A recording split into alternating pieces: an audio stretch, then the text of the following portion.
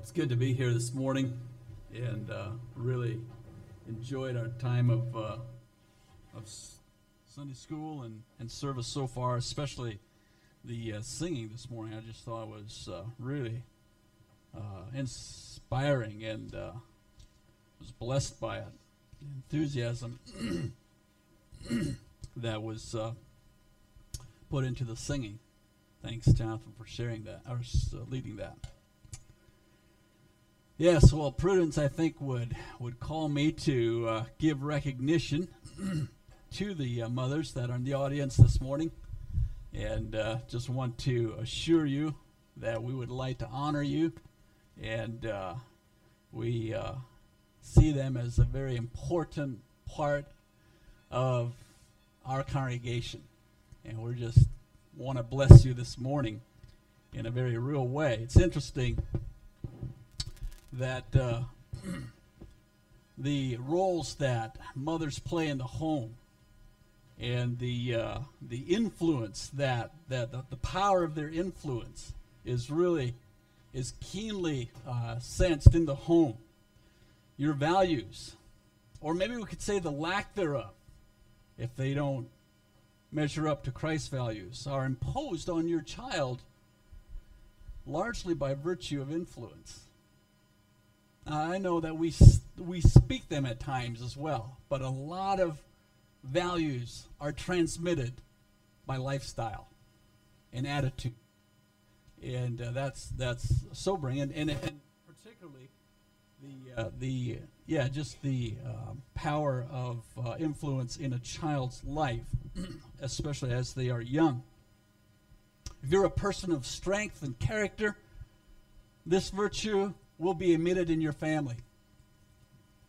If you're an individual that is anxious, critical, fearful, or subtly undermines your husband in his leadership, hence will be the attitude most likely of your family towards others in leadership as well. If you're a person at peace, fully feminine, and gracious in your demeanor, so a positive course will be set for your children. And I just want to call each one of us here today to the passage in Ephesians where it says, "Children, obey your parents in the Lord, for this is right. Honor your father and mother, which is the first commandment with promise, that it may be well with you, and that you may live long on the earth." I think it's right, I think it's good that we honor our parents, particularly our mothers today. And the question that I would like to put out to you is, are you honoring your mother? Now, I'm not talking necessarily about giving her a phone call this morning and wishing her a happy Mother's Day, or giving her a card, although that's not wrong, certainly isn't wrong. I'm talking about honoring them by your life, as a lifestyle. The way that you're presenting yourself, the way that you're raising your families. Are you honoring them with a life that portrays godliness, holiness, a passion for God and righteousness? You see, this marks the true distinction of honor for your parents. Words are cheap if it's not backed up by a lifestyle. Someone once said that the heart that honors the father or mother in this case, long after he or she is gone, is the heart that God notices. I like that.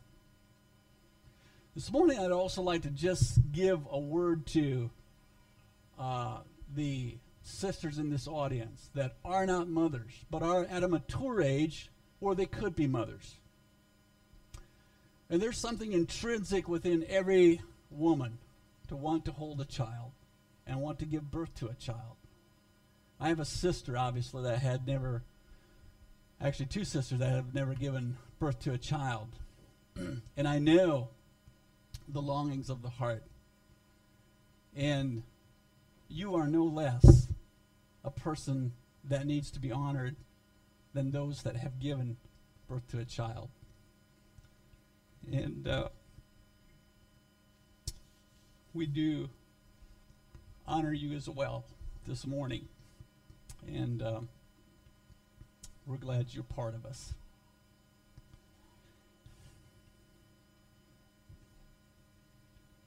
I had given serious consideration about preaching a message on Mother's Day, or in relation to mothers, but I felt like God was directing me otherwise. And so I'd like to call you back to the study in New Testament ecclesiology, and the subtitle that I've given it was the ecclesia. That's the Greek word for church that we find in the New Testament, and just the subtitle of ecclesia, a function of body life. Now, we've looked at the 7 churches of Revelation, and we've just sort of used them as models of the kinds of churches that could be present today in our society, in our world, in a Christian world. And then from here on out, I'd like to sort of bring it in a more practical way of how church life really functions, and what is at the heartbeat of God when he's talking about his bride, the church. And so I'm breaking out several different things this morning. I just want to sort of maybe give an overview, and then we want to get maybe into some just a little bit of the historical part, but that is only to help us understand where we are today. And then that is to help us understand where we want to be in the future. So I'd like to get started this morning. There's a distinct voice calling in our world today for equality, particularly gender equality. In fact, on December 10th, 1948, the United Nations General Assembly adopted what is called the Universal Declaration of Human Rights. This historical document was drafted as a result of the atrocities that happened or came out of World War II. The international community at that time vowed to never again allow mayhem to happen like it did in World War II at this level. And so the world leaders of that day, back in 1948, got together, and they decided to charter a course that would guarantee the right of every individual everywhere. And hence we have the Universal Declaration of Human Rights. Now, if you were to read, has anyone ever read that document? If you were to read those articles, 30 articles that they addressed, as I did, on the surface, you may agree with almost every point that they drafted that day.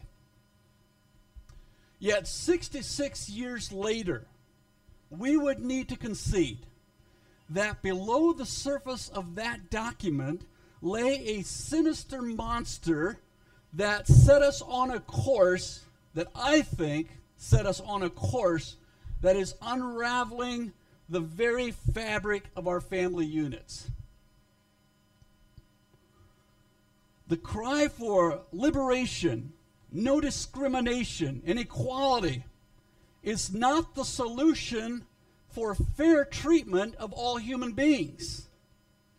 In essence, it has actually brought us to further bondage. We now have at our fingertips a generation of people, of children, whose moral compass has been reduced to doing whatever is right in their own eyes. If the logic is that if I'm a man and I want to marry a man, that's my business. If I'm a girl and I choose to engage in sexual promiscuity or fornication, as the Bible would call it, then That's my choice. Furthermore, if the ramifications of that action brings forth life, then I have the right, you see where this is going? I have the right to abort the, quotes, fetus. Man's demand for human rights has accentuated the tendency to drift away from truth rather than draw us to it. As I was preparing this, something popped in my mind out of the blue. It was probably back in the late 80s. I was in construction, and I had stopped out at Bremen at the corner of 106, and I think at that time it was US 6 probably, but then since I have the bypass, 106 and 131 to fill up my truck with gas. And that gas station is just sort of catty corner from the high school. And it must have been over lunch hour, because I just remember a lot of the high schoolers had come over there to, I guess, buy a snack, to light up a cigarette. I don't know what all they were doing. But I just remember quite a few youth were around there. And I had just gotten there, and as I was pumping my truck with gas, I noticed a young man and a young girl go into the bathroom on the outside of the building. It was on the outside of the building, and they went in there together. And they were there during the time that I was filling the truck up with gas, and then I had to go inside to pay. And yes, there was a time when we had to go inside to pay. And as I came out, they finally came out of that room. Now listen, it's for two unmarried youth of the opposite gender to do that, it is sin. I'm going to call it what it is. There comes a time when we have to call out sin. That is wrong for unmarried youth. And yet it happened right before my eyes, in public. Now that was back in 1988.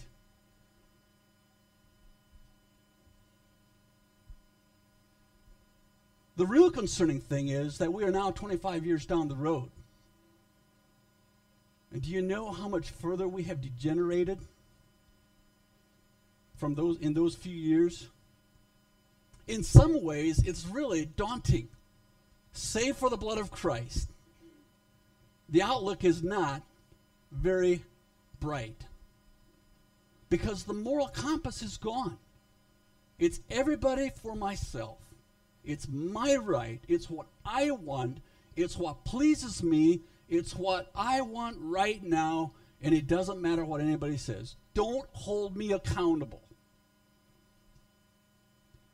66 years ago, the world leaders looked to human government to achieve what only can be accomplished in the kingdom of God.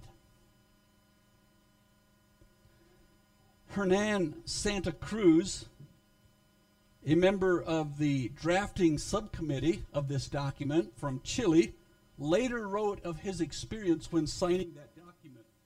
Here's what he said. I perceived clearly that I was participating in a truly significant historical event in which a consensus had been reached as to the supreme value of the human person, a value that did not originate in the decision of a worldly power, but rather in the fact of existing, which gave rise to the individual right to live free from want and oppression and to fully develop one's personality. In the great hall, that's where they had assembled, there was an atmosphere of genuine solidarity and brotherhood among men and women from all latitudes, the like of which I have not seen again in any international setting. He was part of a very significant event. The question that I would have to ask is, did it help the human plight? And I think we'd all agree that it did not. You see, long before the Universal Declaration of Human Rights was drafted, God had already prescribed a path that leads to true gender equality. If we only follow the principles of that document, namely the Word of God, it will bring equality among people. God had already addressed this issue long before the United Nations was formed. And he drafted that very attainable document that prescribes the relationship between the groom and his bride. I'd like for you to soak in these words as we read the text. Wives, submit yourselves to your own husbands as to the Lord. And by the way, this is in Ephesians 5, verse 22 through 33. Wives, submit yourselves to your own husbands as to the Lord.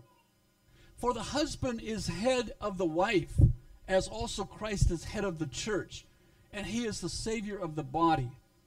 Therefore, just as the church is subject to Christ, so let the wives be to their own husbands in everything. Husbands, love your wives, just as Christ also loved the church and gave himself for her. If we'd stop right there, would there be any discrimination among women? That he might sanctify and cleanse her with the washing of water by the word, that he might present her to himself a glorious church, not having spot or wrinkle or any such thing, but that she should be holy and without blemish.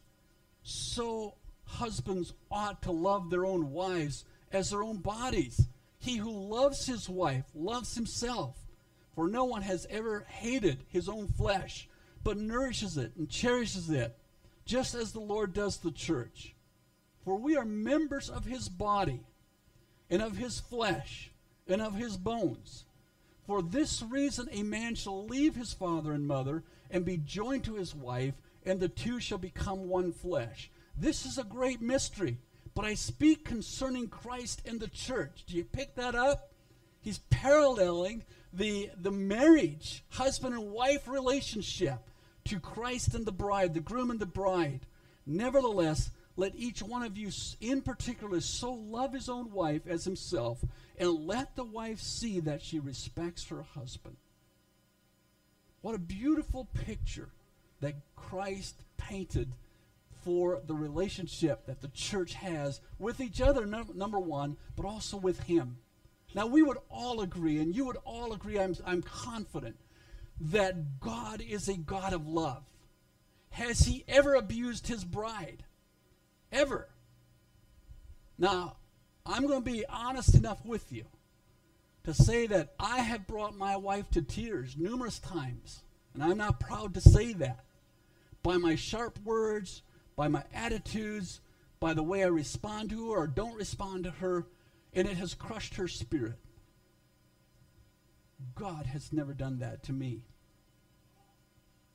He's chastened me, he's disciplined me, but I've always sensed his love surrounding that.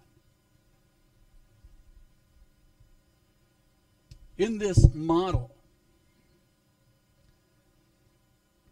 I see a distinction of roles and responsibilities in this passage. And yet I see no room for inequality. In fact, just the opposite. Love and respect gives little room for demanding rights. In fact, it is the demand of personal rights that causes love and respect to wane in a relationship. So then back to my argument about the Universal Declaration of Human Rights.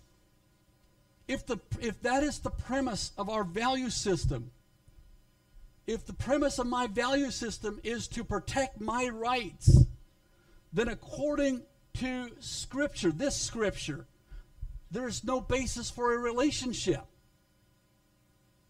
In other words, the more selfish I live, the less important love and respect will be in any relationship. Now, I know that's nothing new to you, but I think it is well for us to be reminded of it time and time again.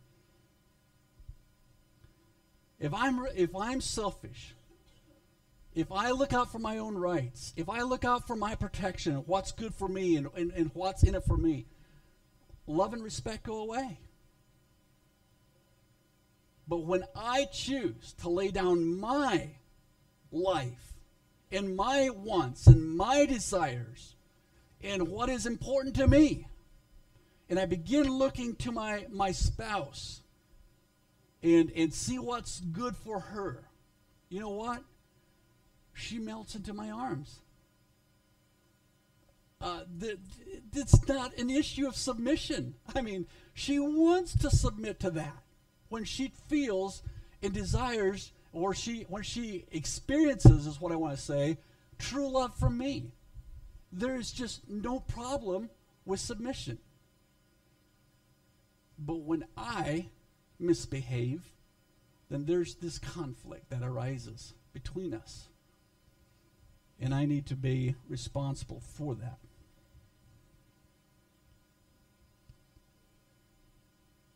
Now, how does this all tie together in our study of New Testament ecclesiology? I want to sort of focus on the first 3 verses in our text. Wives, submit to your own husbands as to the Lord, for the husband is the head of the wife, as Christ is the head of the church, and he is the Savior of the body. Therefore, just as the church is subject to Christ, so let the wife be to their own husbands in everything. He parallels the marriage to the body of Christ, the local body of Christ, in our relationship with the groom. It is with lament that I say that there's a very disturbing atmosphere of disregard for the local church in our current religious culture. Commitments across the board are on a steep decline. I was surprised. I remember reading a book, I'm going to say 10 years ago. The Ministry of Barna Research Group puts out a lot of statistics that relate to the Christian world. And I remember reading back then how that there are church groups that are losing masses of people that quit attending, and particularly the younger generation. A lot of churches were just skeletons of no youth and older people that are trying to hold the church together. And I did a little bit more research yesterday to see where it came to in just the last decade. I was shocked to find out that according to the research that they're putting out, the number is as low as 20% of Americans. Only 20% of Americans attend church regularly. Well, that's concerning to me. Now, I know that church attendance alone does not bring about salvation. I'm very aware of that. But I will say that anyone that is bought with the blood of Christ and who is genuinely connected to the vine, Christ Jesus, will bear the fruit of his seed. And because the local body, because the ecclesia is important to Jesus Christ, it will be important to that individual.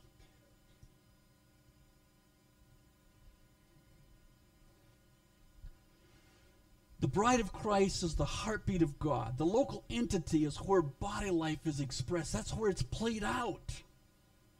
And it's important to Jesus. And it should be important to every believer. Now, I'm convinced more than ever on the concept and the function of the local body.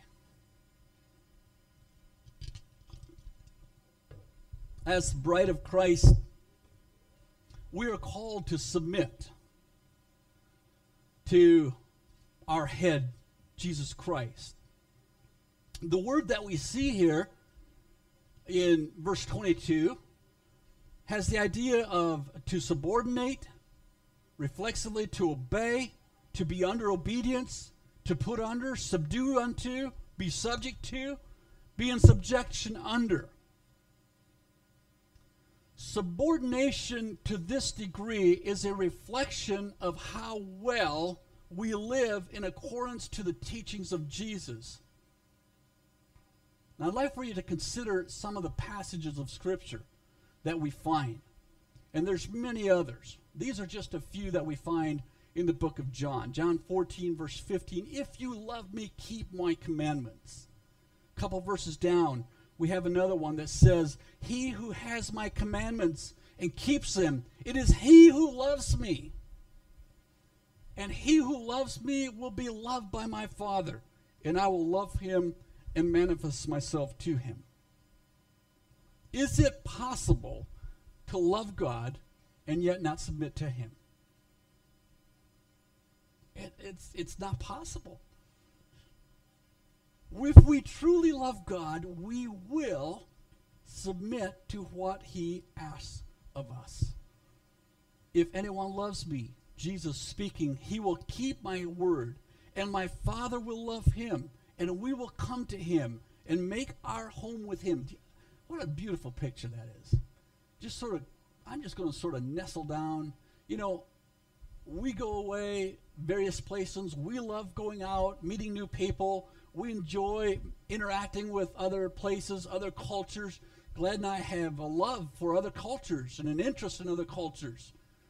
But you know, there's just nothing like always coming back home and sitting in my easy chair. And that's sort of the idea that we have here. You know what? If you love me, I'm just going to come up and I'm just going to sort of pull out that easy chair. I'm going to sit down and we're just going to have some coffee together. He who does not love me does not keep my words, and the words which you hear is not mine, but the Father who sent me. John 15:10, if you keep my commandments, you will abide in my love, just as I have kept my Father's commandments and abide in his love. Subordination to Jesus Christ, the groom. This is my commandment, that you love one another as I have loved you. So he's given us some commandments. Verse 14 and 15, the same chapter. You are my friends if you do whatever I command you. No longer do I call you servants, for a servant does not know what his master is doing. But I have called you my friends. For all things that I heard from my Father, I have made known to you. Friends, if Jesus is distant to you, engage him. He promised that he is your friend. But it calls for us to submit ourselves to him, to his lordship. And when that is in place, then we can experience what he's talking about.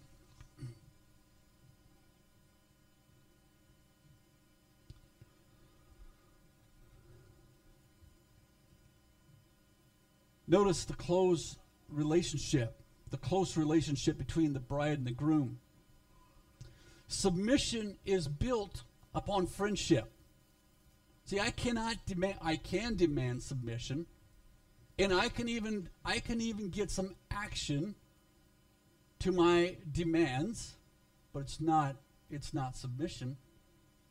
It's conformance. And so submission is built on trust and friendship. There's also another level of submission in God's economy that we want to look at. And that is subordination to each other within the body of Christ, the bride of Christ. We see in our text, the text that we read, where it's talking about submitting to one another. And then just before that, the verse before our text, where our text began, that's the instruction that he gives to us. Verse 21, submitting to one another in the fear of God. So there we have it. This is what goes on in the body of Christ. We submit to one another, not only to God, but to each other. Philippians 2, verse 3, let nothing be done through selfish ambitions or conceit, but in lowliness of mind, let each esteem other better than himself. This is what goes on in body life. 1 Peter 5, verse 5, likewise, you younger people, submit yourselves to your elders. This is scripture. This is not me talking. Yes, all of you be submissive to one another and be clothed with humility, for God resists the proud, but he gives grace to the humble.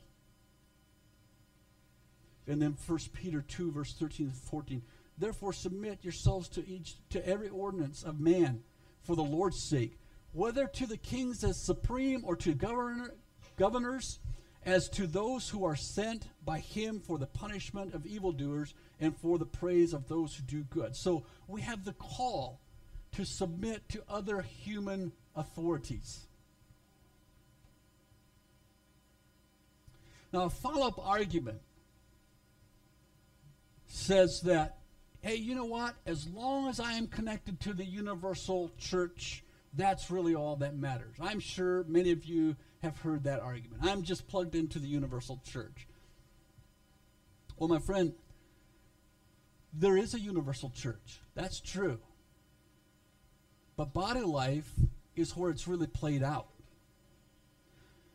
If you are not committed to the concept of local body, then your commitment to the universal body is nothing more really than empty words. To have that life philosophy is really has no more meaning than for a young man who adulates over the importance of obeying parents and yet lives in open rebellion.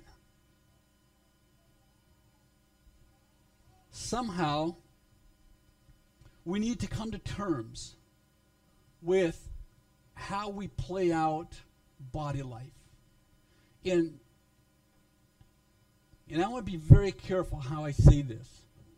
Yet I really do feel like it needs to be said, because I sense like there's an epidemic that is not bearing healthy fruit.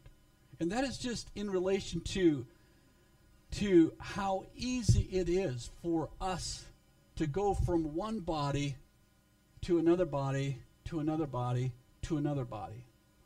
And I think it's something that we really need to wrestle with and come to terms with, and that we learn to plug into a local body even when we may not fully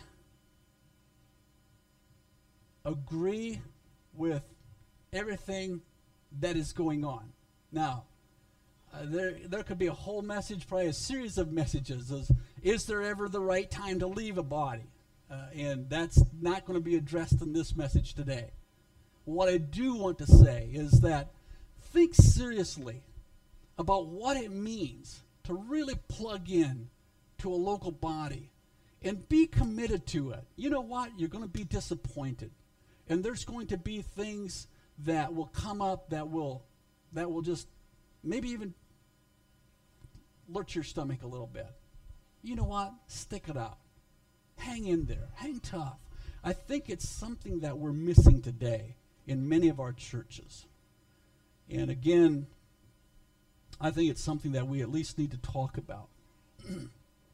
The reason that the universal church concept is appealing to many is because it requires very little involvement and commitment from the participant. I can do my own thing, I can go my own way, and very few are affected by my actions or responses. Now, I'd like to just bring you back again to this idea of submitting, because the truth is there's a deeper meaning to this idea of submit.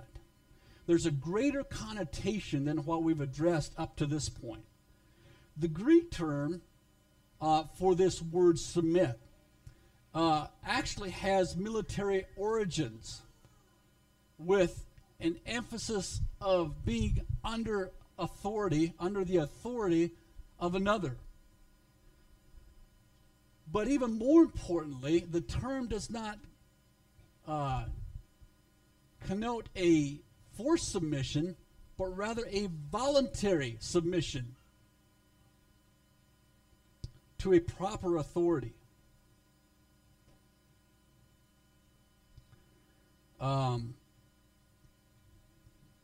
Now, some of you may squirm at the thought of voluntary submission to a human authority in the context of church life.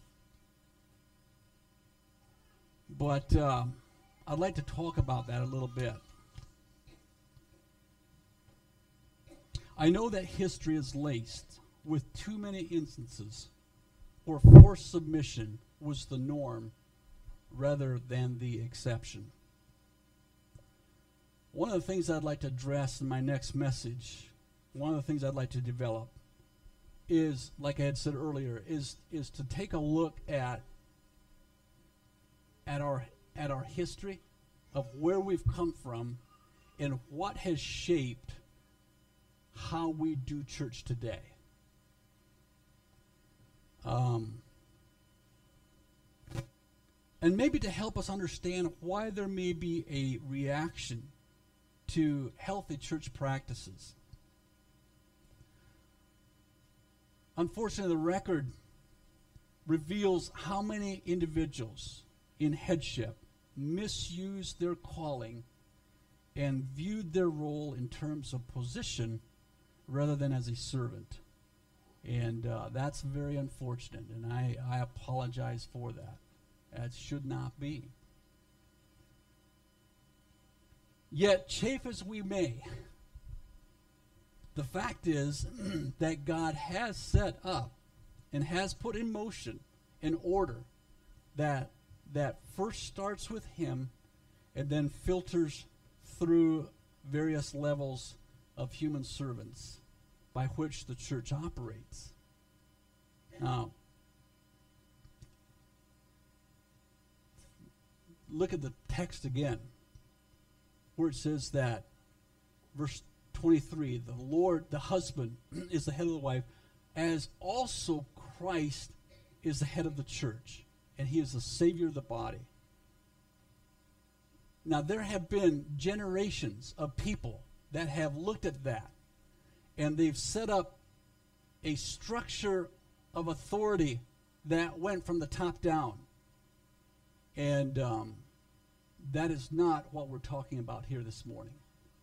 And we want to look at that. I put this next quote up in closing with I took great deliberation before I sensed like it was the right thing for me to do. But I want you to think through what Watchman Nee is saying. In his book, Spiritual Authority, he had this to say: as God's servants, the first thing we should meet is authority. To teach authority is as practical as touching salvation, but it is a deeper lesson. Before we can work for God, we must be overturned by His authority. Our entire relationship with God is regulated by whether or not we have met authority. Therefore, wherever we go, our first thought must be to find out who are those whom God wants us to be subject. To rebel at God's representative authority is to rebel against God. Now, I put this, I admit that it is very uncomfortable for me to talk about this in my responsibility here in the congregation, and I am certainly not promoting an authoritarianism leadership style. Jesus was very clear in Matthew 20, verse 25 through 27. It's very clear, saying, you know what? That's the way the Gentiles lead. You are called to be a servant. But there are roles and responsibilities that we must come to terms with, that God has set up. And somehow in that mix, we have not always done it right. And I'm not talking about us here, including us, but I'm talking about our past, how we have lived out church, our generations past. There's many warts and pimples that I am not happy about, that I wish wouldn't be there. But I don't know that we can gain a clear path going forward if we don't see what has happened that brought us where we are. And so that's part of my passion here. I just think that one of the things that I really want you to hear is just bear in mind that people who are called to headship are always to be under authority. Always. I just think a proper balance of headship and submission will produce a premise where spiritual and scriptural accountability can be exercised. If we cannot come to terms with proper headship and submission, there will be a limited accountability within the body of Jesus Christ. And I'm not just talking about pastors to laity. I'm talking about to each other as well. Brother to brother, sister to sister. We've got to come to terms with what it means to submit to each other and how that is played out. When there is limited accountability, we stand on the precipice, I think, of a slippery slope. And I think this is where many local church bodies, how they have ended up in very heretic, just a state of apostasy, as I would see it, accepting things that are clearly spelled out in Scripture, saying it's wrong to do, buying in to that whole idea of human rights and equality in the sense of, if I want to do what is wrong or what Scripture says is wrong, that's my business. I still can do that and be part of this body. And churches buying into that. What made them end up there? You see, that's not where I want to go. That's not the passion for this congregation. We want to keep moving forward in truth and holiness and what God wants of us. And so how can we get there from here? That's the question. Let's pray, and I'm going to have Keith come and close. Father,